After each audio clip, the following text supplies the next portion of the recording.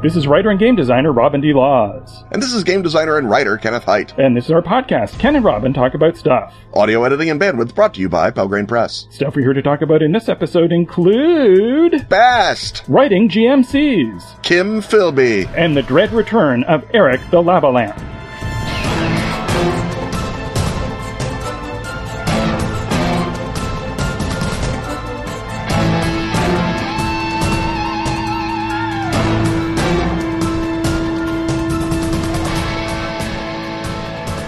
The Unknown Armies role-playing game is kickstarting for a new edition right now. And Atlas Games needs your help to make it the greatest new edition of Unknown Armies it can possibly be. Unknown Armies is an occult RPG about broken people conspiring to fix the world. As obsessive denizens of the supernatural underground, you scheme to bend reality before reality bends you. Find out how far you'll go to get what you want.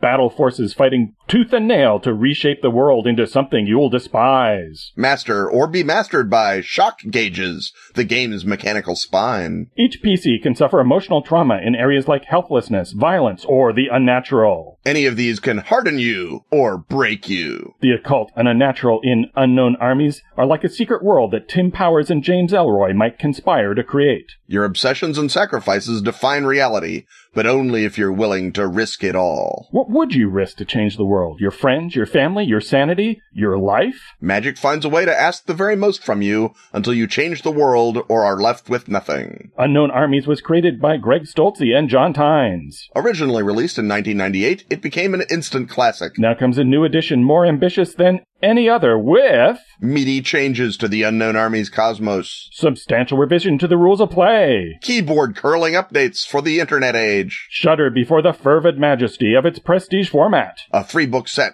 with all the awesome stretch goals and add-ons you've come to expect. But Greg, John, and Atlas Games need your help to make this new edition happen. Search Kickstarter for Unknown Armies. Or follow the link at atlas-games.com. Back Unknown Armies today. And change your reality. Change everyone's reality.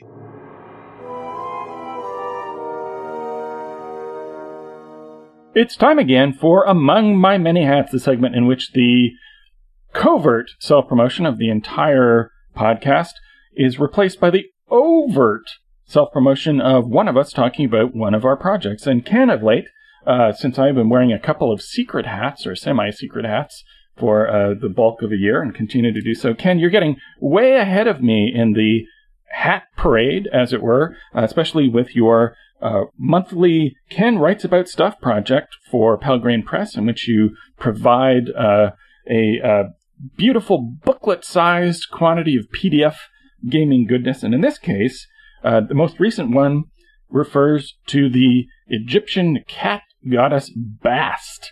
So we're going to talk for a little while about the things that you discovered and thunk up while you're thinking about Bast. So let us start off with the historical Bast. What do we need to know about Bast in order to talk about Bast? Well, I think the only thing we really need to know about Bast is that, as you say, she's an Egyptian cat goddess. That has been more than enough for pulp authors from Sax Rohmer to H.P. Lovecraft to discuss her, not hampered by any other knowledge, although, as it transpires, Sax Rohmer's The Green Eyes of Bast turns out to be based on a genuine Egyptian theological concept, which was that Bast, at least, would perhaps transmigrate into her worshippers, that there is a common inscription, especially in the late Ptolemaic era when Bast became huge, that the power of Bast dwells within, and that would be sort of a thing that you would say, and to the extent anyone knows anything, the theory is that as the time that Bast has become this huge cult of domestic protection, not just against mice, as one might assume a cat goddess, but also against diseases and demons, that you would be able to, if you were a proper scion of Bast, if you were a good a Bast priest, then you would have the power of Bast within you. And so there was a degree of possession to Bast, at least, that is not necessarily true in post-Egyptian religion. Of course, Sax Rohmer takes it all the way into really exciting cat assassin goddessry, which is awesome. But the basics of Bast are that she almost certainly began as a lion goddess. It is often difficult to tell, given Egyptian artistic traditional depictions of things, whether you're looking at a very large cat or a very small lion, especially since the Egyptian desert cat looks more wild catty than our current domestic cat does. But Bast begins at the town of Bast, and again, we don't know if the town was called Bast and they named their lion goddess Bast after her, or if the town was called Per Bast, meaning the town of Bast, because that was where the lion goddess got worshipped, and we built the first temple to her, so haha. But the point, there's a bunch of lion goddesses and lion and generally female predatory deities in sort of what you might consider the pattern of ancient Egyptian lore. There is the goddess that is the distant goddess who slaughters mankind until she is placated with beer disguised as human blood and then becomes drunk and goes to sleep, and then Ra can sort of domesticate her and turn her into a demon killer on his own side. And that eventually becomes that Ra adopts her, which of course implies that he marries her. So she gets sort of involved into the Egyptian pantheon. So at the very earliest basics, she is a lion or other dangerous predatory feline who is a threat to mankind until Ra domesticates her. And that, I think, is why she becomes the cat, because domestication is so central to her myth, and because Per Bast becomes this huge pilgrimage city. Bast is hugely important even in the Old Kingdom. She's worshipped, co-worshipped with Hathor. She's more important than Isis, certainly, at that point. So it's not until, depending on how you read the data, between 1100 or 1200 BC and 1000 BC that she becomes reliably depicted as a cat. And this is roughly the same period that a Libyan dynasty takes over northern Egypt or lower Egypt. They take over around and they make Per Bast the capital. And so Bast becomes the state cult, and Bast definitely takes on the shape of a cat. And we begin to see domestic cats show up in Egyptian art all over the country, which implies that cat domestication at least spreads outside temple precincts and becomes a more common thing by the 1200 BC era, thereabouts. And so, but once you get into the New Kingdom, Bast is now both fully domesticated and fully Egyptianized. And that's when, under the Hellenistic era, she really takes off. It gets to the point that if you're going to be named after a god, the most common god to be named after is Osiris. This is under the Ptolemies. And the second most common god to be named after is Bast. So she is just immensely widespread cult. It goes as far as Rome. It goes as far as southern France. It goes into Spain. And then, obviously Christianity comes along and sort of, tamps that all down. But for a while, she is perhaps outside the sort of core mythological story. She is the most important goddess. And you can argue in terms of presence in people's lives, she may even be the most important goddess, more important until the very late period than Isis, certainly. Now, to indulge in irresponsible speculation, which of course is our stock and trade here on the podcast. Yes. The idea of an enemy god that is then tamed and brought into the pantheon kind of suggests that there may have been another culture that was conquered and subsumed. Do we have evidence for that, or is that just pure irresponsible speculation? I think the general people who want to make those sorts of guesses make the guess that rather than the Libyans being conquered and their cat entity being domesticated, the speculation is that the Libyans, when they conquered Egypt, they introduced their cat goddess into a pre-existing Egyptian pantheon entity that rather than the original distant goddess representing a culture that is conquered, she represents the fact that the Egyptians are spreading out into the desert and civilizing it, as opposed to that there is one specific tribe that they subdue, and then they take their lion goddess into Egypt, because the same myth is told of Sekhmet and of Mafdet and of Mut and of Neith and Tefnut and Wazret, all of whom eventually become titles that you can use for Bast. Although Sekhmet, because she is so strongly lion indicated, is like one of the sort of great dualities that the line is she rages as Sekhmet and plays as Bast, implying that the distant goddess can either be dangerous or she can be friendly, and it's up to you to face right. Now, the fact that the cult grows, not only becoming very, very important in Egypt, but going all the way to France and spreading all over the place, implies that there was some sort of unmet social needs that the cult of Bast began to fulfill. So what was its social role in Egypt, and I think more intriguingly in other cultures that it was then introduced into? I think one of the important things that Bast provides, she provides a couple of things. First of all, she's definitely a female goddess. She's never depicted as male. There's no gender switching for Bast. And she is a goddess of specifically domestic concerns. She protects children. She protects against diseases. She protects households. Sort of a goddess of cleanliness because cats are cleanly.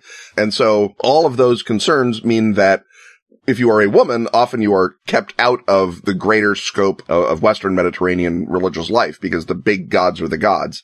And certainly in a Roman context, that's true. And so the notion of having a goddess who is specifically around the house to help you is a very popular concept. So it spreads, I think, as domestication spreads, literally. You get the notion that, well, we have Hestia, who is the goddess of the hearth, or Vesta is the goddess of the hearth, and she is obviously very important and very Roman and very hardcore. But, if you don't want to bother Vesta about something, Bast is more approachable. And I think that in a way, that's part of why Christianity spread so fast, is because it has a very strong appeal to women.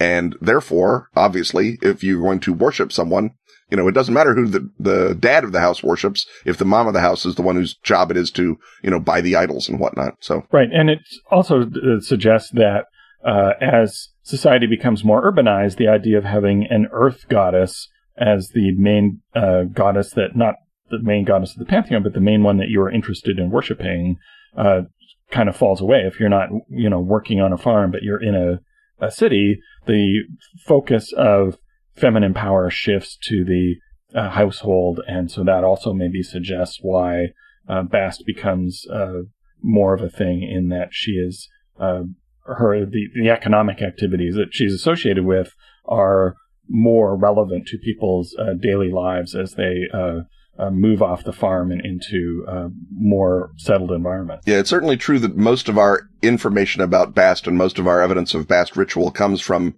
urbanization. Per-Bast is a big city, and it's a big pilgrimage city. As early as the 9th century BC, maybe even earlier than that, 10th century BC, the pilgrimage to Bast is like the Mardi Gras for the whole ancient Mediterranean. The Phoenicians make jars and bowls and cups depicting the pilgrimage to Bast that are sold in Lebanon and are sold in Spain. Like you buy New Orleans Mardi Gras or Rio Carnival shirts in Luxembourg. Even if you've never been to any of those places, you can still buy those shirts. The cult of Bast already has a cachet and a souvenir quality for centuries, even before we reach that urbanization. And I think that the role of women can be detected by the fact that the cult of Isis takes very specific steps to try and co-opt the cult of Bast. There's a phrase that begins to be current in inscriptions. The soul of Isis, Ba Aset, is present in Bast. So they use the pun of the soul of Isis sounding like the word Bast to say Isis is the same as Bast. So when you're worshiping Bast, you're really worshiping Isis. So worship Isis. So there's definitely a conflict, or not a conflict, but a competition for that religious market share, if you will. And, I think that you can definitely make arguments, I think overwhelmingly, about feminization of the cult of Bast. 9/10 of the inscriptions to Bast, where people would say, Bast, help me, such and such. The ones that are signed are 90% female inscriptions. And so it's the actual worship of Bast day to day is a female worship. And as I say, or as you say, urbanization is another strong part of that. But some of that may be, we find more relics in urban environments. So we don't know, what some Joe farmer out on the edges of nowhere might have worshipped because his farm fell apart and we haven't dug up the one piece of inscribed pottery that he had. But we've dug up thousands of pieces of inscribed pottery and thousands of mummified cats from various valleys around Bubastis, which is what the Greeks named Per-Bastet, and Thebes and Karnak and other places. And so we have definite evidence of an urban cult of Bast. And being associated with festivals is, of course, great marketing. You're the fun deity. You're the festival deity. And so I can certainly see a situation where the more straight-laced priestesses of Isis are looking to get in on that market share. And certainly the idea that everybody has cat memorabilia that they're buying and taking around with them, in no way comports with our modern world. That has no parallel. We have advanced well beyond such primitive beliefs. Because, it's not like we use our most advanced technologies in order to spread cat pictures around to one another. That would be crazy talk. Crazy talk. No, it's only nuclear equations and important think pieces about the homeless. That's all that goes on the internet. I should mention while we're talking about the cult, that indeed, in Egypt, according to Herodotus and Diodorus, if you kill a cat, you are put to death. So Lovecraft's Ulthar was actually Ptolemaic Egypt. That was the law back in and pre-Ptolemaic, the very, very late dynasties there, the 28th and 29th dynasty. The law was that if you killed a cat, or in fairness, an ibis, you would be put to death. But, it's more fun to say cat. Right. Well, that suggests that the influence of toxoplasmosis, changing human behavior, goes back a ways. I don't think Toxoplasmosis gondii merely came out with the Hearst papers. I think it predates that somewhat. So the interesting thing here is that we're hearing about a cult that is actually much more benevolent and embracing, and in fact, fun and festival-oriented than the way that Bast is normally depicted in pulp fiction as a scary, sort of vengeful cat demon. Although anyone who's ever pet a cat for 1 second longer than that cat wants to be petted knows the dual nature of cats. So how do we turn... is there a way to sort of create scenarios in any game system that would sort of turn that on its head and focus on the fun, embracing side of Bast, and have the heroes be fighting on Bast's side to do something? You absolutely could do that. I think that the notion of a modern cult of Bast that is like I say, domestic and urban and female oriented, those would be the kinds of guys I would think that you, as katana wielding trenchcoat having mages, might want to fight on the side of, as opposed to any of the other cults that are available in such a urban fantastic world. I think one of the things that makes it, I think you might be a little bit self-conscious about, we're the warriors of Bast, because it does sound a little silly to be the kitty warriors. But on the other hand, as you maybe have been the warriors of Ariok and Odin and Votan and whatever else, maybe Bast is actually more your speed. Maybe that's a better thing to fight for than a god that is the chooser of the slain in battles. Right. And you want a god whose, main goals are to keep the mice away, find a nice patch of sun, right? That is the god of civilization. Right, absolutely. That is the god of keeping everything together instead of moving toward the apocalypse. The god of canned food and scritches is a much better god than most of them. Right, because if Cthulhu rises, that's no more tender victuals. So Bast is going to help out with that one. So very briefly, you also look at a whole bunch of different game systems, not coincidentally Pelgrane ones, and find different premises and story hooks for them. So how do you bring Bast into a Trail of Cthulhu game? Well, like I normally do, I have a million different possible readings of Bast, from Bast is one of the gods of Earth or an elder goddess. That's the sort of standard reading. To Bast is a offspring of Shub-Niggurath. Bast is an incarnation, one of the enablers of Nyarlathotep. That comes out of Robert Bloch, out of the Brood of Bubastis, who has a great monster called the Chewer of Corpses, which is a creation of magical genetic engineering in a tin mine in Cornwall. So that's a pretty great monster. So she's in there. And the notion of Bast being just one of the many animal-headed gods, and our domestication of Bast can then become a symbol for the way that we desperately domesticate the truths of the mythos in all concepts. Because, of course, in your strong, purist mythos, all evidence of the divine, all evidence of the numinous is actually the poison of the mythos working its way through our perception. And whether you're worshiping God or Jesus or Krishna or Bast, you're actually worshiping something really, really horrible. And those are just little masks that we've constructed for ourselves. And it's similar levels of frisson to reverse Bast, while not making the blasphemy sort of front and center the way it might be if you did it with Jesus.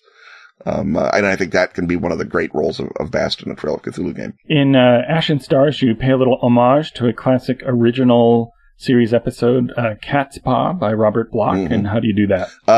In Ashen Stars, I present a scenario in which you are on the world Tanis, and you get there through whatever sort of, there's like 3 hooks that bring you there.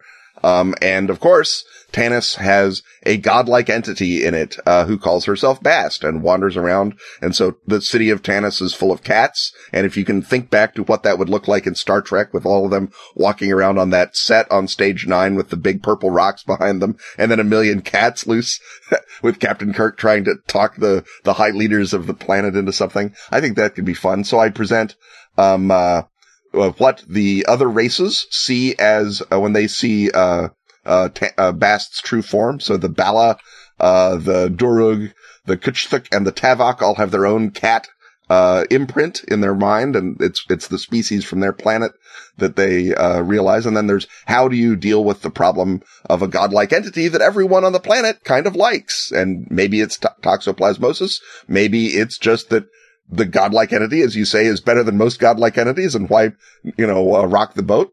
And, do you, free them from their slavery to this godlike entity, or do you just try and get away yourselves and never tell anyone?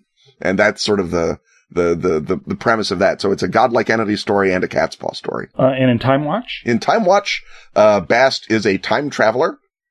She has a army of the Remek Bast, which means people of Bast in ancient Egyptian, and those are her agents who can turn into cats and travel through time. So obviously I am missing my bet by not writing a series of young adult time travel novels.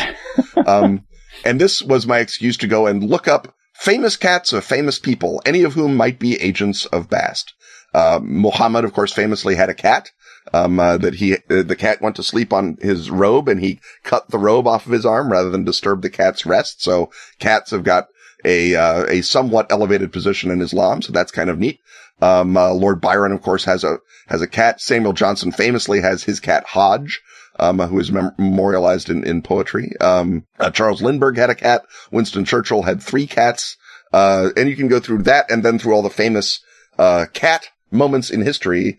And the question being, has Bast actually got her claws into history so deeply that to remove her changes history more than to let her do whatever it is she wants to do? And how do you control, this sort of, amazing time travel conspiracy when its biggest threat seems to be, hey, give everyone cats? Yeah, maybe that's much better than whatever else would occupy, that, conspiratorial niche, if she were suddenly kicked out the cat door. But for example, Nikola Tesla learned all about electricity by petting a cat when he was 3 years old. And if that's part of their conspiracy, do we take Tesla out of the timeline? What's going on here? Yeah, because obviously cats like a well-heated abode. That makes sense. And then finally, quickly, 13th Age. What does Bast do for us in 13th Age? I wrote Bast up as an icon.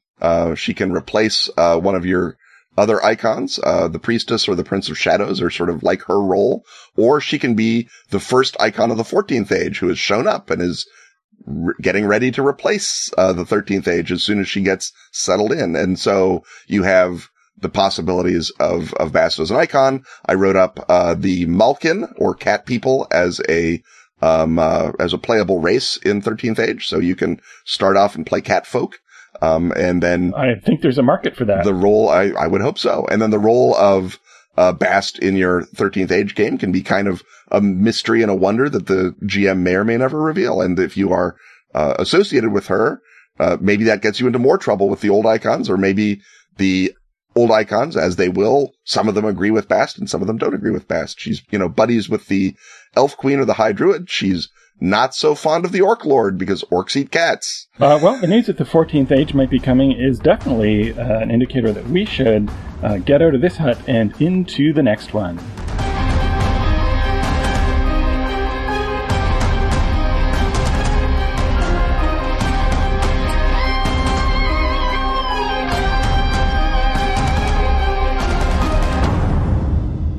The Escapist calls it gaming's most insane supplement. After a century of secrecy, 3 months of non-stop publicity, and a record-breaking Kickstarter campaign, the Dracula dossier is finally available for you, the home listener. Not just Dracula Unredacted, the true first draft of Bram Stoker's novel, an after-action report for British intelligence, annotated by 3 generations of MI6 analysts, but also the massive director's handbook that allows you to follow the clues dropped in the pages and in the margins of that uncanny document. Follow them, that is, to any of 200 different encounters, eerie objects, dangerous locations, and conspiratorial organizations, and enigmatic NPCs, any of which can be an innocent or turned by Edom, or a minion of Dracula himself. Pretty clever, eh, Robin? Bet you wish you'd thought of that. Yeah. Thus creating an improvisational, collaborative campaign for Night's Black Agents, strangely similar to Robin's own Armitage Files campaign for Trail of Cthulhu. Strangely, but with more vampires. Way more vampires. Because the Dracula dossier blows the lid off Operation Edom, the rogue MI6 task force using Dracula to stop terror in the 21st century. But Dracula cannot be used. And Edom cannot be trusted. So open the dossier. And follow the clues. To kill Dracula for good. Yeah, that'll work. So let's sum up. The Dracula dossier is 2 books. Check. Both stand alone. Check. But combined, they create an unprecedented, really Ken, unprecedented? Of unprecedented scope? How's that? Let's see. Both books add up to something like 800 pages. So yeah, an improvisational, collaborative campaign of unprecedented scope. Check! And Dracula Unredacted, that's Stoker's real first draft, annotated by the MI6. And the Director's Handbook, a massive collection of multifaceted encounters, are both available at the Pelgrane website right now. Check! And mate, the game is mine, I think. No, Robin, it's theirs.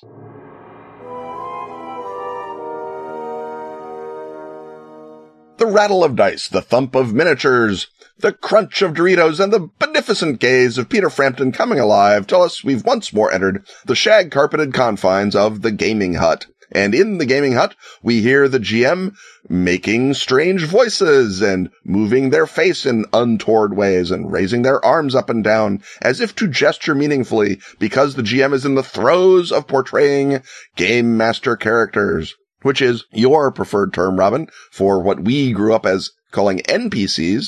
And do you want to briefly knock that pin over before we get into how to make GMCs not lame? Yes, I'm doing my best and have done since the days of Over the Edge to deprecate NPCs because it defines them by what they are not, which, unless we are being all Sartrean about it, seems like a terrible way to define something. So, non-player characters doesn't really tell you anything, but the fact that they are GM characters controlled by the GM, is explanatory. And I think, therefore, despite the legacy of NPC, a superior term.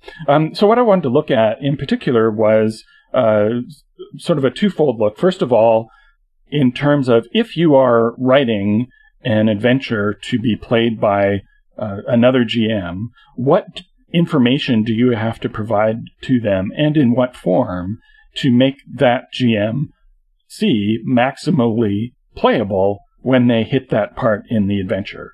And then I think partway through, we can then sort of reverse engineer these thoughts into if you are about to run an adventure written by somebody else and they don't provide you the information that you need to play the character, or just you want to find out if they do or not, you can sort of supply these elements and kind of put notes in your margins and figure out how to best and most easily play a variety of Game Master characters. When you read adventures or scenarios, particularly ones that are not just moving you from one fight encounter to the next, but are based to some degree on character interaction, whether that be the revealing of clues and information in an investigative scenario or the intrigue in a political scenario, you then get into the realm of descriptions where the GMCs really matter. There's extended interaction with them. And so as a GM, what I want to see when I hit a chunk of text that describes a character are things that I can actually take and use when that character appears in play. And that seems like it should be pretty straightforward, but if you look at a lot of ways that scenarios are written, there's a way that's easy to write, about a character and introduce them to the GM, but that doesn't take the extra step of making that maximally playable. Particularly, you often get a chunk of just sort of the character's backstory, their history. But when you meet a person in life, or when you write a scene featuring a new character in a novel or a screenplay or what have you, they don't just spill out all of the details of their biography to you. They react to you in a particular way. And so what I'm proposing is that as scenario writers, those of you listening, think about what it is that I, as a GM, actually need in order to portray that character in a fun, engaging, and informative way. And I would start by suggesting the following bullet points. You want to tell us what that character is going to want in an encounter that will probably come up when the PCs interact with that character, and how they're going to get it. And the character's backstory may feature to some extent in why they want what they want or how they've been trained to try to get things, but it's not the most immediate salient thing because the character isn't going to start reeling off his story. And in fact, a lot of the time, these backstory descriptions then go with a character who is secretive or has no reason to share the information that is provided. And so there's a big chunk of text that will never come up in play and that the GM doesn't necessarily immediately see how to activate when they get to it. Ken, what would your number one tip for writing up a GMC for character interaction scenes be?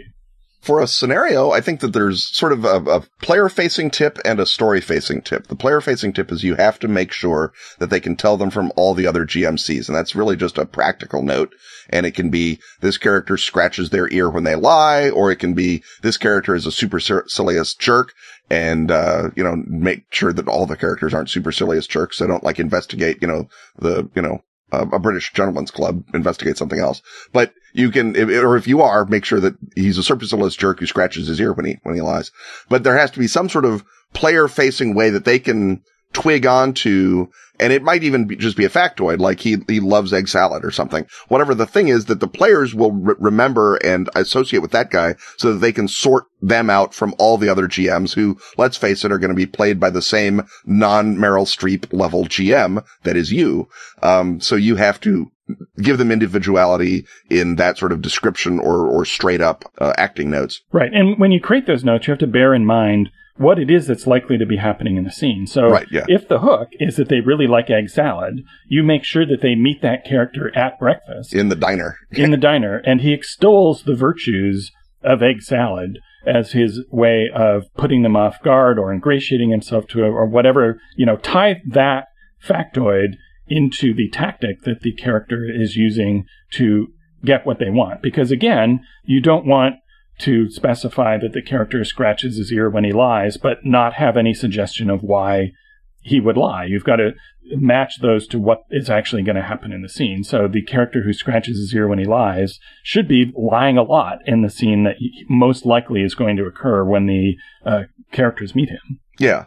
So the other half of that, then, like I say, the story half or the other part of the believable or the important believable GMC is that they need to have more than just one job to do. I mean, if all he is just the cop who says, yes, the footprints lead west, great. That's fine. But I think, like a proper television episode, a character should have more than one job to do in it, or else you've wasted, screen time. You've wasted money. You can only have 7 actors for this piece. So the characters have to do more things. So you should look at that cop and you can say, okay, can that cop come back? He's then the cop of the crime scene. Can he also be moonlighting as a security guard here? And that provides a depth to the character. You get to play him twice. They get to recognize him. They get to have a build-on interaction with him. But also, it gives the players a question. It's like, this cop is showing up a lot of places. Is he important to the story? And so there's no sense, oh, this is the throwaway GMC. We can ignore him. Right? There's always going to be something else. So I'm not saying put them into every scene unless, again, the story demands that, but try and make sure that they have more than one value. And that even if they're just the crime scene cop, that there can be a moment in the scenario where the players think, we should go back and talk to that crime scene cop because we need to know if he smelled egg salad at the time of the attack or whatever. And so make sure that if the character is only a clue pellet dispenser, give him a second pellet if you can. Make sure that there's something else that the player will approach him for so that he just doesn't become a Johnny One Note. And what they might as well have found is a matchbook with the nightclub on it and the words footprints going to the west underneath, right? Right. You also want to balance that out, though. You may have some characters, particularly in an investigative scenario, whose only function is to point to the elevator or say that there's no security camera footage or whatever. And there it's perfectly acceptable to sketch them really, really simply and not give them a lot of information. And because the characters are just going to note that bit of information and move on. So you also don't want to create the sense of there being a red herring by taking a character who is essentially really is just a device and fleshing them out with a whole bunch of stuff that makes them seem more important than they really are. You want to focus your energies on a core number of cast members that are going to keep coming back and are going to be interesting. And it's okay to have the occasional, shopkeeper who just says, oh yeah, I saw them running down there. Sorry, I got to get back to polishing the silverware. Right. And then, and indicate though to the GM which you can do just by, if you only have 3 lines of text about a character, that's implicit that they're not that interesting and they're just there to convey information. And so as a GM, if you pick up a scenario and you see that there's a lot of backstory that doesn't necessarily reach the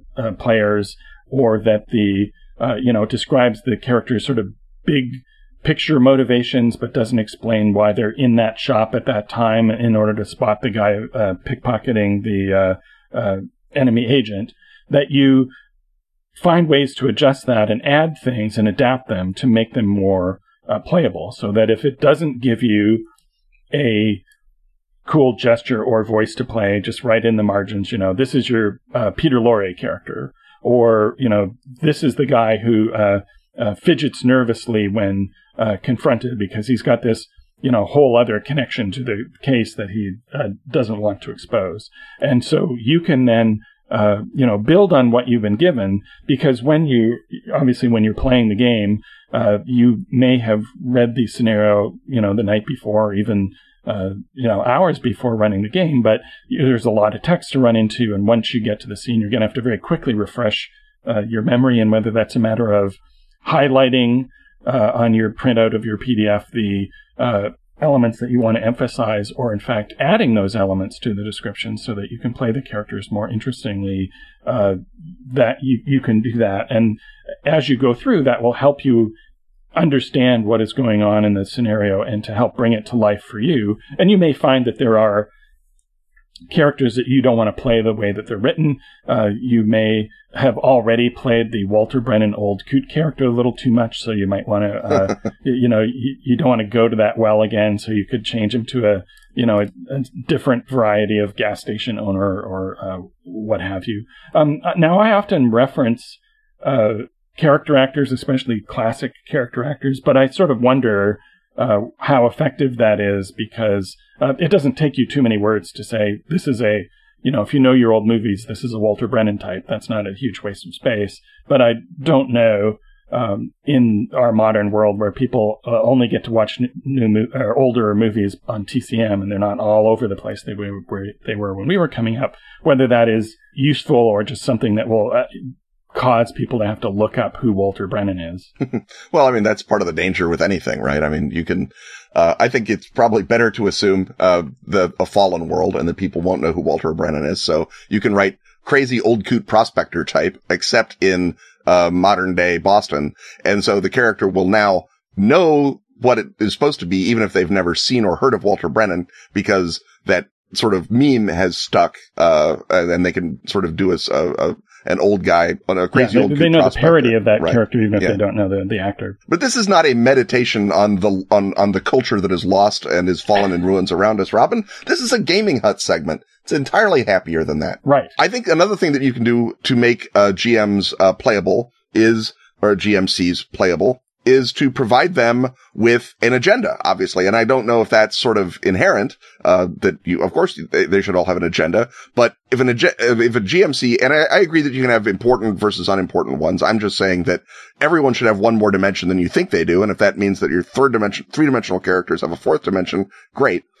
But I think that you need to have, a reason to fall back for the GM to know what that guy wants in the moment. So if it's a cop, maybe he just wants to, shunt well-meaning investigators away. If he's a cop, maybe he wants to recruit people for the neighborhood watch because there's been a lot of cultist crime in this neighborhood. If he's a cop, maybe he wants to keep an eye on these characters until the detective can get here and look them over. I mean, and you just need to know what it is that even that one moment cop or that one moment shopkeeper wants, so that if the players, and I know that this has never happened, Robin, but it could happen, if the players do something unexpected, you know how that character will react because you know what their real agenda is, as opposed to simply, I was told to deliver this clue pellet to you. I don't know what I'm doing now. Right. I'm existentially torn. Right. And not only should it specify what the character wants, but what the character will likely want from the PCs when they show up. Yes, no, ideally, you don't say that what this character wants is world peace, because that's irrelevant unless there's an actual world peace component to the scenario. It's what the character wants in the moment or in the context of the story or from nosy Parker investigators, right? Right. And it could be, the character wants to sign them up to go campaign for the peace candidate in the election, and that's an example of taking a sort of a general objective and turning it into a specific agenda. Because something that also comes up a lot in interactive scenes is that the players will get into the scene and then they won't really actually know when they start what they should be asking. They'll kind of pause. And so what I often tend to do is if they pause, the GMC takes control of the scene and starts determining what their political affiliations are, and if they're favorable, telling them to come down to the rally the other night, or starts pumping them for information that they want. And so that can, so instead of a big pause at the beginning of the scene, that sort of creates a push that the players can then start to push back against, because of course once they start to realize that they're being handed petitions to sign, that the scene is getting away from them and they have to then get the upper hand. And so it not only protects you when the players do something unexpected, but just when the players kind of start a scene and then go, Yeah, which again is something that happens if all that they know is that this character is influential or important. And then so they've got a meeting with the guy in his club, and then there's, 15 minutes of them trying to pretend to be polite, schooled people, when their instincts are all just to murder hobo the guy. Right. And so that wastes a lot of time. So if they're in the guy's club, and so the guy can say, I presume that you've heard the good news of Isis and how she's a better goddess than Bast. Then they're like, that wasn't really what we were here for. We were here about those murders. And so they can, maybe drive it in. Have you ever contemplated the majesty of the egg salad? The egg salad sandwich. If you'll wait here, I'll have Morgenstern make one. You'll never be satisfied again with a meal until you've had one of Morgenstern's egg salads. Well, this is making me hungry for egg salad, so I think it's time for us to nip out, have a brief snack, and then reunite for our upcoming hunt.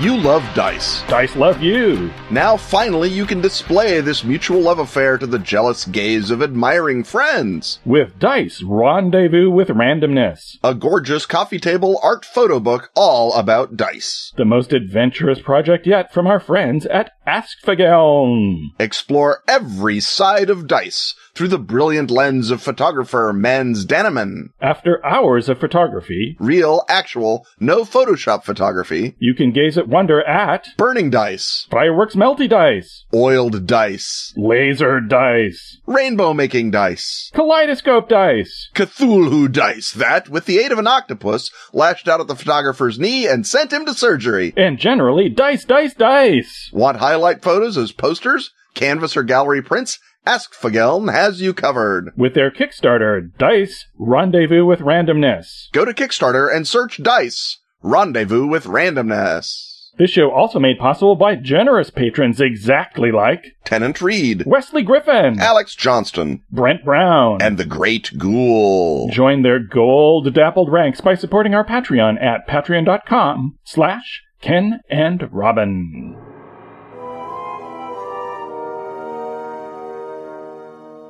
The retinal scan that you had to undergo in order to listen to this segment surely informs that you once more entered the heavily redacted precincts of the Tradecraft Hut. And this Tradecraft Hut comes to us courtesy of a topic request from Patreon patron Jeff Cars. In fact, this is a topic that we've had in our list of possible topics, I think, since episode 1, and never gotten to, even though it's a seminal figure in 20th century espionage. We've referred to him in passing a whole lot, but never devoted a whole segment to him. So thanks to Jeff Cars, we're about to give you the 101 on a very basic figure, and that is Kim Philby, the British intelligence operative who was, in fact, working for the Soviets and defected. And he was part of a spy ring called the Cambridge Five. And I guess to orient the listener to begin with, before we move on to Philby specifically, who were the known members of the Cambridge Five and roughly what impact did each of them have on British security? The Cambridge Five were people who all went to Cambridge at the same time. They were members of a society there called the Apostles, which was about the study of making yourself an apostle of the classical truths. Among them, that sleeping with your fellow Cambridge students was awesome. Although Philby, I don't think did a lot of that. He probably did some, just because you're at Cambridge and what are you going to do? But that's what college is for. But he was there with Donald Maclean, Guy Burgess, Anthony Blunt, and we are generally sure, and by we I mean spyologists and spy historians, John Caircross is the fifth of the Cambridge Five.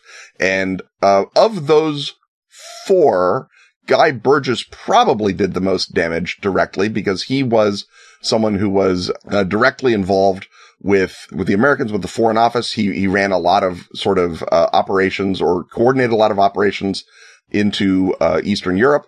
Philby, of course, ran a lot of operations into the Communist Empire and betrayed them. And so when the CIA was like, it's weird, we can never get a guerrilla into the Soviet Union, they must have a really dedicated population that believes in communism. No, what they had was Kim Philby, tipping the Soviets off. Donald Maclean was another Foreign Office guy, and Blunt was an art historian. So I think he probably did the least damage, except as a cover for the other ones. And he was exposed much later than the rest. He was the Queen's art historian, in fact, which may have partially been why he was not so much discovered. So with that context, let's move back in time to Kim Philby before he was recruited as an agent. Who was he to begin with? He begins, and I think this is the most important and kind of the funnest thing about Kim Philby. There's a lot of, for a horrible traitor, there's a lot of fun things about Kim Philby. But he's the son of St. John Philby, who is Harry St. John Philby, to use the full-on version. Or actually, there's fuller than that. But St. John Philby is wait for it, also a traitor. He is the guy who is a British Foreign Office and India Office specialist. Kim is born in India. He's named, he's named Harold, but he's nicknamed Kim after the great spy character in the great Rudyard Kipling novel, Kim.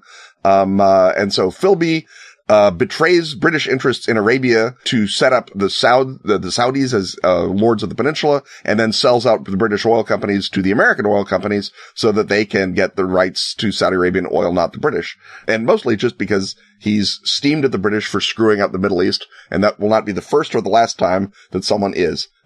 Although it's less common that it be a British person, I guess. So, Kim Philby is raised in this sort of exotic east of Suez atmosphere of, souks and caravanserais and whatnot, and then he's, popped off to go to school, Indian Civil Service schools, Westminster School, and then he goes to, Trinity, College, Cambridge, where, of course, he falls in with the Cambridge Five. And in addition, he falls in with communist recruiter Maurice Daub, who is working for Willy Münzenberg, who is one of the great Soviet agents of influence. And his job is just to, even if he doesn't recruit anyone, he wants everyone who graduates with a fine arts degree, basically, everyone who's going to ever work in journalism in the West, to at least have been exposed to and ideally indoctrinated into the Stalinist party line. And Münzenberg does a huge amount of damage to the West in the way that you can't even really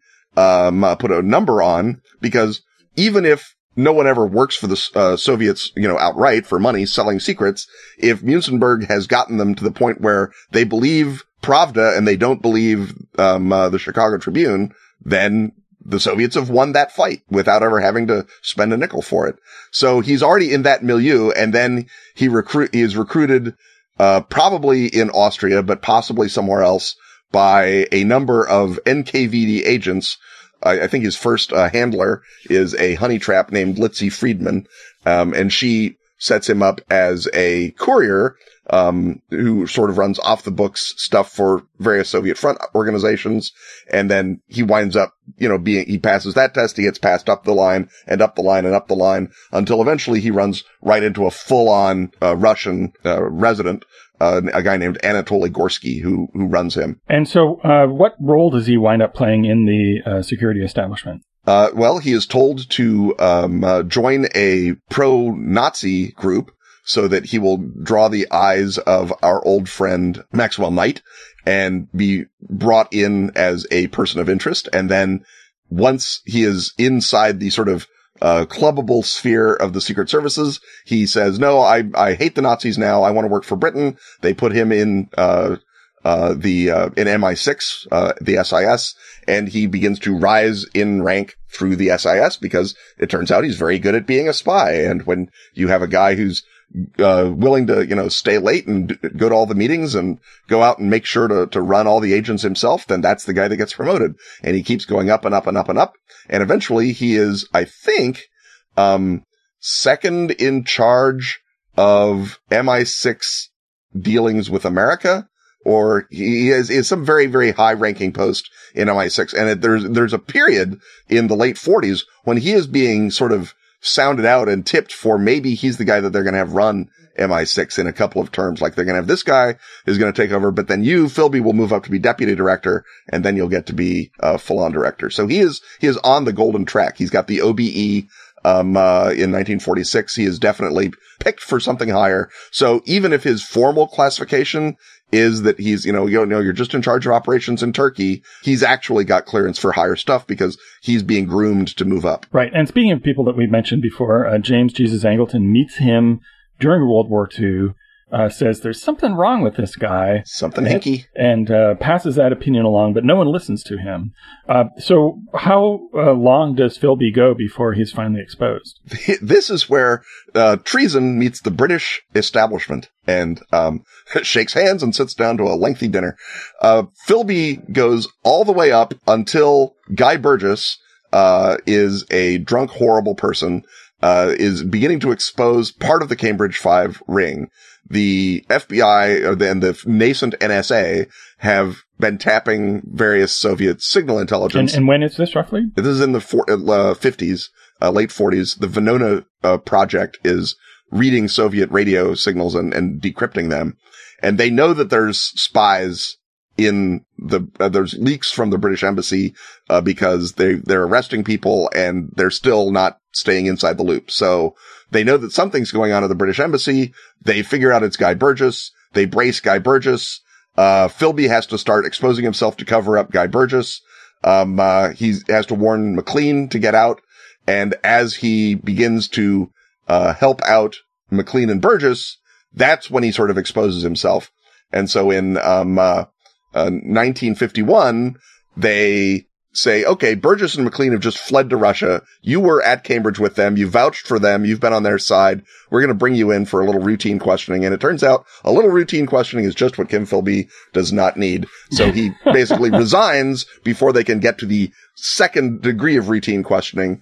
And once he resigns, then everyone at MI6 who said, no, Kim Philby's our guy, we should be promoting him all the time. What do? They say, oh, it's probably just a big misunderstanding. Let's keep using him for spy work. Yes. So this would embarrass us. So yes. Let's just proceed as if we weren't wrong. Let's keep on going. And so he can't get official MI6 work, but all of them can give him off the books stuff. So he becomes sort of an agent in place in Lebanon, where his dad lives, and they sort of shoot him, sort of unofficial cover, like working for the Observer or for the Economist, and he goes around and he writes articles. And so that gives him his stipend, that lets them pay him off the books. And then they run him just as sort of a, hey, if you see anything in Lebanon, let us know. And of course, we don't know what he's passing to them because the MI6 has not, opened up their files on Philby, nor will they ever. And, because there's just going to be a lot of my bad written in crayon, followed by, single bullets left in desks. Yes. And things are happening on one level down of officialness too. So there's probably a lot of verbal stuff going on that's not being recorded. But then finally, there's a defection to the CIA, and Golitsyn basically just says, yes, there's more than 2 traitors in British intelligence, and hint, it's Kim Philby.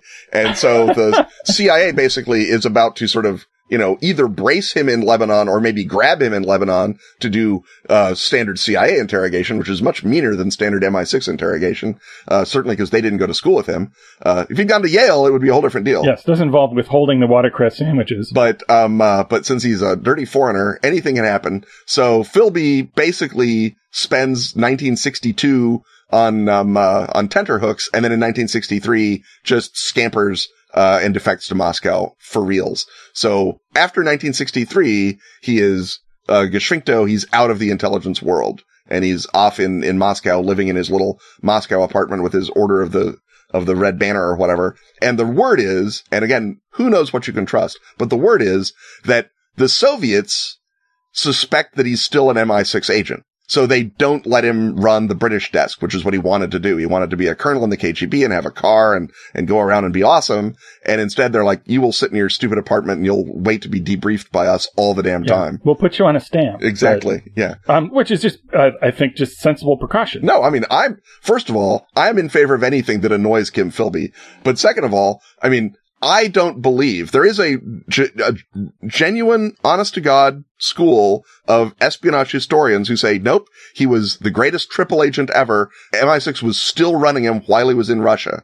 And it's like, all right, I think that is where class ties and refusal to believe you've been bilked and buying into the myth of Philby is leading people down a primrose path. I think that no, he was a genuine communist, and the KGB was institutionally suspicious of people who were genuine communists because they knew full well that you were a communist with a gun at the back of your neck and for no other reason. So in pop culture, a fictionalized version of the Cambridge Five, of course, is central to the core John le Carré novels, especially Tinker, Tailor, Soldier, Spy. Apparently Kim Philby blew John le Carré's cover when he was in MI6, and that's why he had to stop being a spy. Well, there you go. There's talk about making lemonade out of lemons. Absolutely. And he's figures in one of your favorite novels, which would be Tim Powers' Declare. Yes, the great novel of occult espionage that ties Philby per a fil together with genies, Mount Ararat, and the secret monster that has supported the Russian Empire since the days of the Tsars. And how would you bring Philby-like figure or Philby himself into, say, a Dracula dossier campaign for Night's Black Agents? Well, we did, in fact, bring Philby into Night's Black Agents in the Zalozny Quartet, in which the great secret that the Philbys had is a secret of vampiric significance, and I don't want to spoiler it, but it's really awesome. And Philby's career is sort of written around our vampire story in the same way that Powers writes it around the Djinn story in Declare. For a straight up Dracula dossier story, you can have Philby being the guy who is put in charge of Edom, for example, and that Philby's defection in 1963 to the Russians is how the Russians get, the full-on knowledge and confirmation of the Vampire Project. So they begin their own Vampire Project, and that lets you explain why the Russian Vampire Project has been around for 20 or 40 years. Philby could have run the guy who becomes the mole in 1977 in the canonical mole hunt in the Dracula dossier. You can pull that guy back and say, the guy that they accused has a connection to Kim Philby. Is that too obvious? Is that the reason that they accused him because we'd believe it because of the Philby connection, or is there something else going on? Once you start asking questions about the history of espionage, you can never answer them because obviously all the answers are desperately secret and on fire, usually. So before we head to our final segment, is there a Philby anecdote that got left out with our chronological survey? The Philby, and I mean, there's so many of them in Declare that I almost want to say, just read Declare and there will be beautiful Philby anecdotes aplenty. But you won't know which ones of them are made up. Well, actually, the interesting thing about that is Powers gives a fairly lengthy afterword in which he describes which ones are made up, and it turns out not to be the ones you thought were made up necessarily. Yes, pretty much the most incredible stories are always the true ones. Yes. So I think that Philby he's got adventures in the Spanish Civil War, for example, when an artillery shell falls on his car. And I think that if you're doing anything in the Spanish Civil War, you can have Kim Philby running around as a fun GMC in the background. And then, you can be asking yourself, is he working for MI6 yet? Is he working for the Soviets? What's this young Kim Philby doing who somehow is immune to artillery shells? What's about that guy? Righto. Well, I think it's time, as I suggested, to move it along. So let's do that.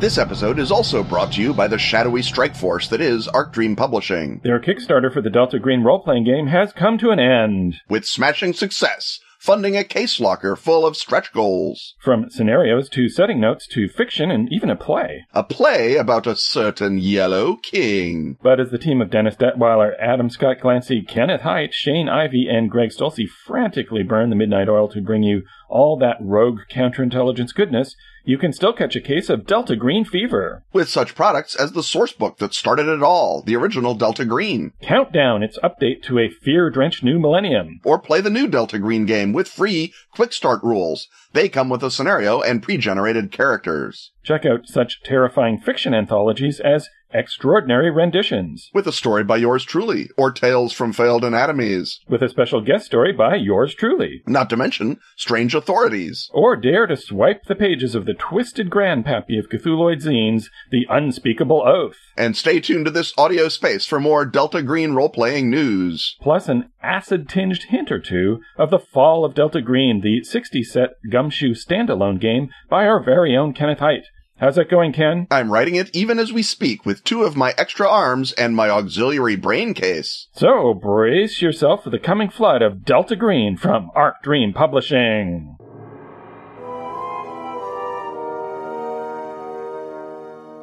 It's time once again to ask Ken and Robin. So let's ask Ken and Robin. Kolbe and many Patreon co-conspirators ask Ken and Robin to continue the existential role-playing session of Brian Harker and Eric the Lava Lamp. Robin, do you want to do the previously on button? Just briefly, when we did this in episode 166, which you can go back to find the first episode, I was not expecting to want to do a follow-up to it, and I'm slightly trepidatious. I remember being a kid and watching the Friendly Giant kids program on the CBC, and every so often, instead of story time with Jerome the Giraffe and Rusty the Rooster, they would have a bunch of moth-eaten cat puppets come and play music, meaning puppets would just move around while they played terrible library music. And I was always Canada, angry. ladies and gentlemen. Canada. Yeah, I was always angry at Music Day, so I'm somewhat leery that this will become the music day of the Ken and Robin podcast. So if you're a Patreon supporter, let us know in comments on the show notes to this episode whether you would like Brian Harker and Eric the Lava Lamp to become a regular segment, or whether you would never like to hear from them again. But let's and don't be shy if these are moth-eaten cat puppets to you. Absolutely, because often the loudest voices are the pro voices in positive environments like the Ken and Robin comment section. So this is your opportunity to get that negativity out if you don't like it, because this is a segment, people, and as you have seen before, segments will metastasize if we don't spray some Roundup on them. So for those of you who did hear episode 166 and wish to be refreshed on it, the initial run of this featured the somewhat woebegone figure of Brian Harker, who was reduced to getting a weird job with a company called the Roos Corporation. A well-dressed man called Mr. Staff drove him to a rocky, sort of empty field in a desolate, non-urban landscape in order to go into a sort of a freestanding trailer, the kind that you are sometimes turned into offices on construction sites, and was instructed to A,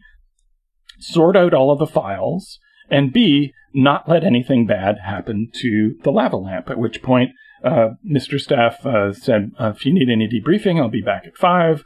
Well, everything is self-explanatory. Don't worry about it.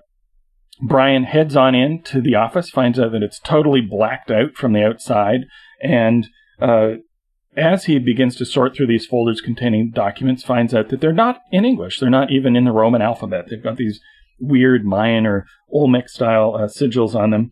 And as he began working, the lava lamp began to speak to him, especially when a big thump hit the side of the office, and he realized that he was being confronted with some eerie being, an unearthly force, the Shadow Man, who lay outside the trailer and was trying to get in.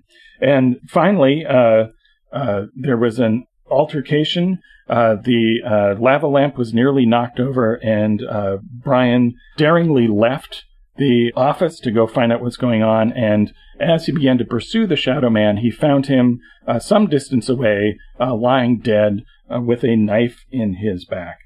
In the meantime, he did acquire an item in the office, a metal ring with a grabber on it, that Eric refers to as the neutralizer.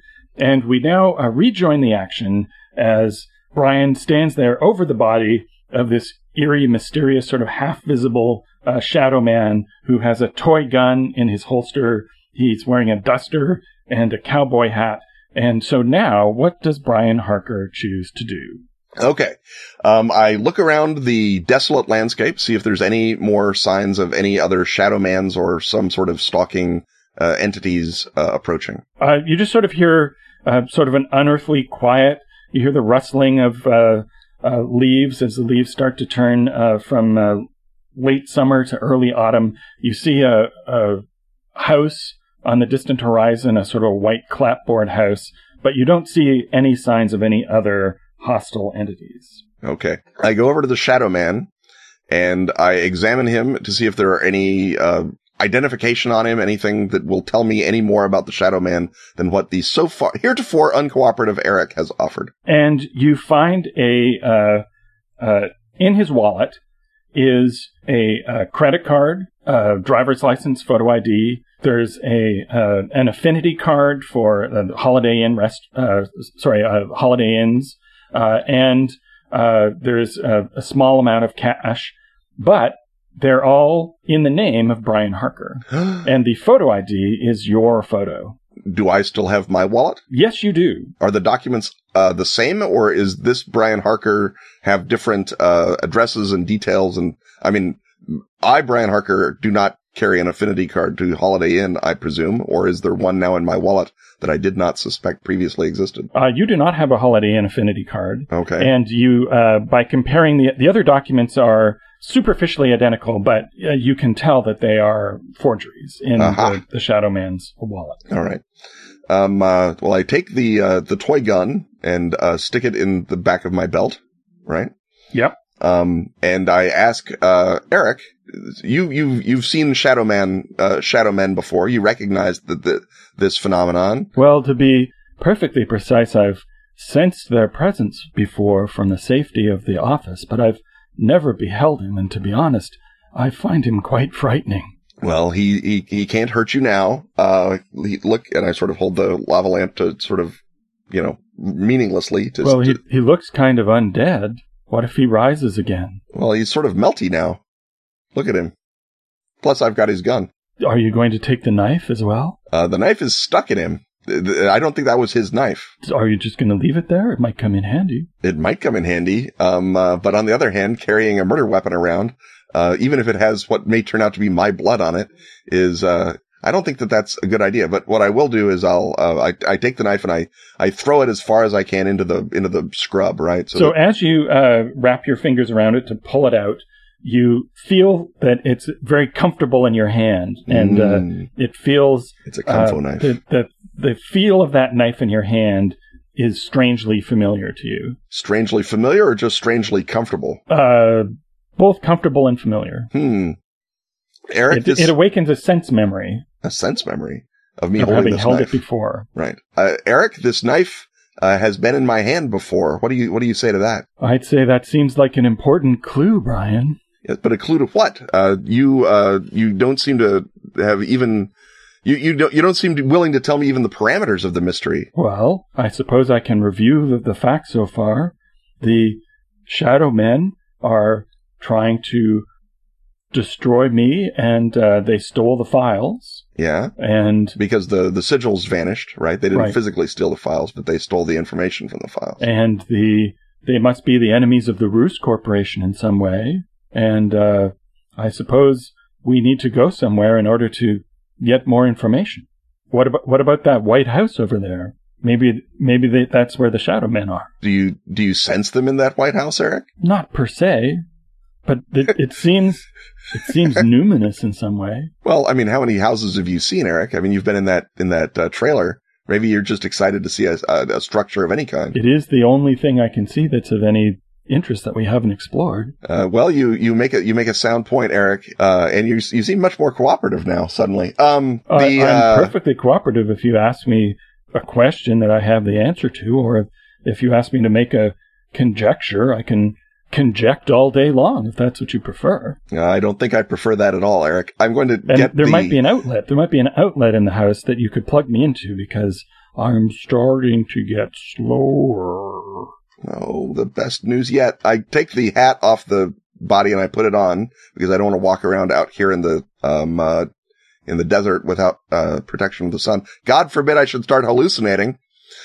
And I believe that going towards that house, I can walk there and walk back in plenty of time. It's not like a mile away, right? Yeah, it's just maybe like a quarter mile, let's say. Okay, all right. So I will walk towards the house. I will have the neutralizer in my hand. And did you chuck the knife away? I did chuck the knife away. I have the neutralizer in my hand and the toy gun in my belt. So I'm walking towards the house, keeping my eye open, especially for the sorts of heat distortion-y phenomena that imply more Shadow Mans might arrive. And so as you approach the house, it too begins to feel familiar to you. In the way that a building in a dream can seem like a place that you've lived before, even though it's really sort of your brain reconfiguring a bunch of different places that you're familiar with. Was the knife like a kitchen knife or a fighting knife? It was like a wooden-handled kitchen knife. All right, so no points for guessing what's missing from the butcher block when we go into this house. All right, I go up to the house and see if there's like a sign. Is there mail in the mailbox? Is there any indication from the exterior of to who lives here? So there is mail in the mailbox. And what urgent thing were you worried about before you came here to work today? Money. I was worried about money because I was on my uppers. I desperately needed this Roost Corporation job if I was going to even, be able to survive for another week or month in the hellish Los Angeles of my memory. And you find a check in the mailbox. Or anyway, it's one of those envelopes with a cello thing, and it obviously looks like a check, a paycheck. And it's made out in the name of your father, Jonathan Harker. Okay. But this isn't my dad's house. My dad doesn't live in a white frame house in the middle of the desert, right? You did live in a similar house back when your dad was drinking and things were going really badly. Mm-hmm. And your mind.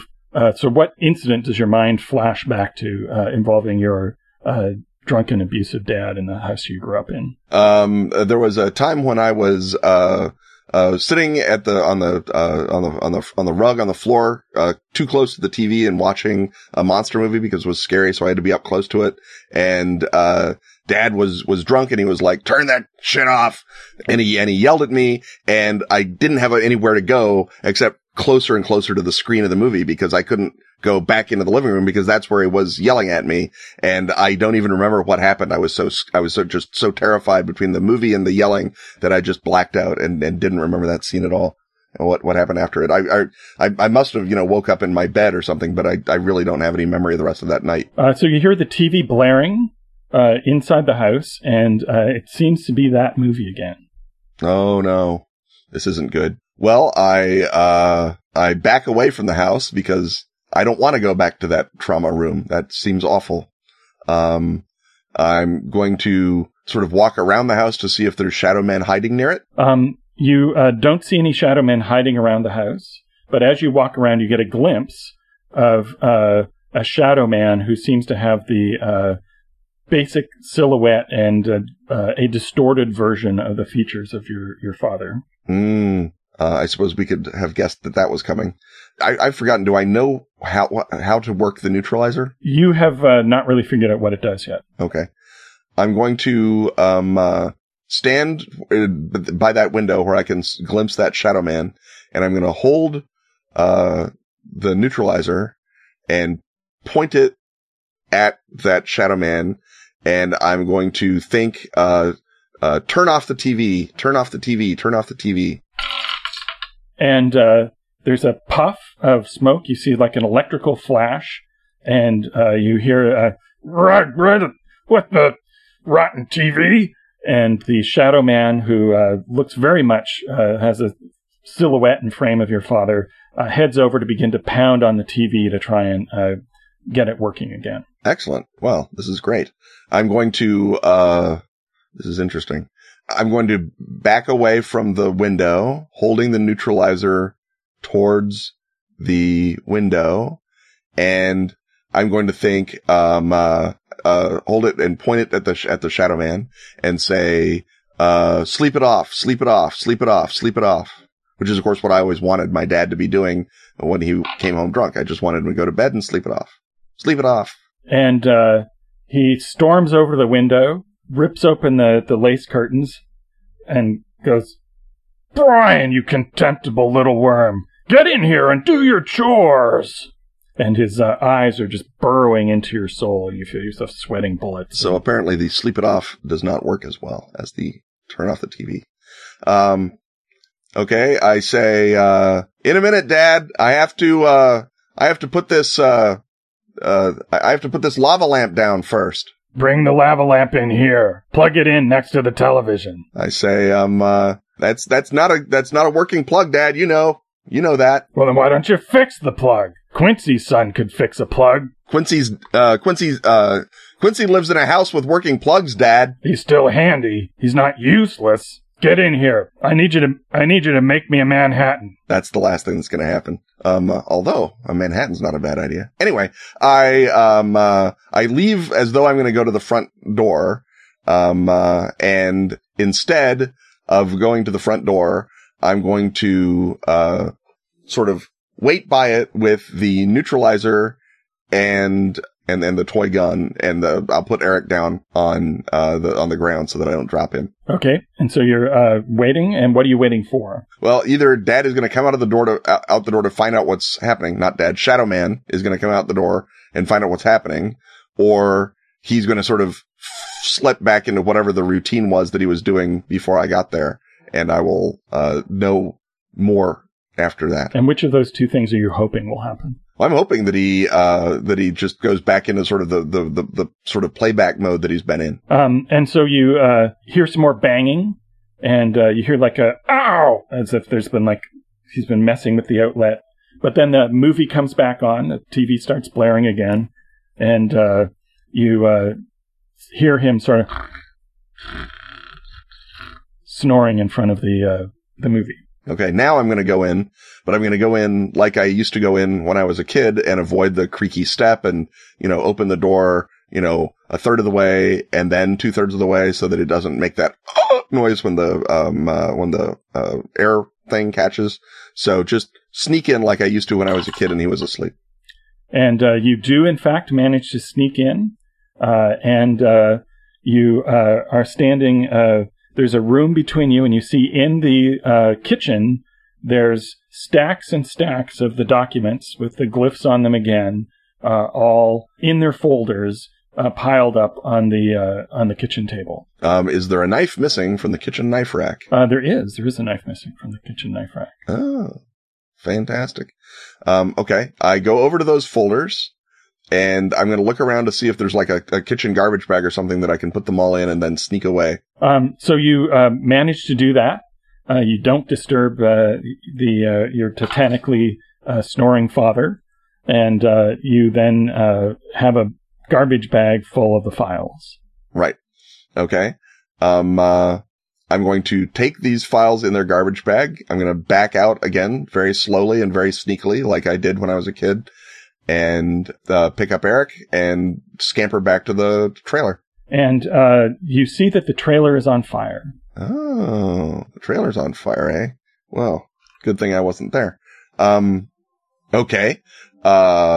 Well, that seems like the sort of thing that might cause Mr. Staff to come back early if he, looks at an alarm or something, finds out that the trailer's on fire. Either way, keeping the files safe is my job and keeping the lava lamp safe is my job, and I'm doing those things. And when Mr. Staff comes back and finds it on fire, it can be, hey, guess what? The Shadow Man set it on fire, Mr. Staff. Maybe you should have put that in the employee briefing.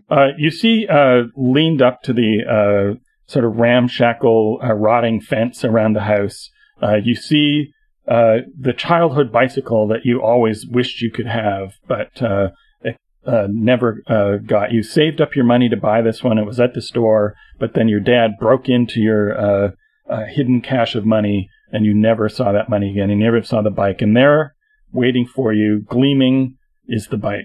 Well, if Pee Wee Herman has taught us anything, it is to seize the bike.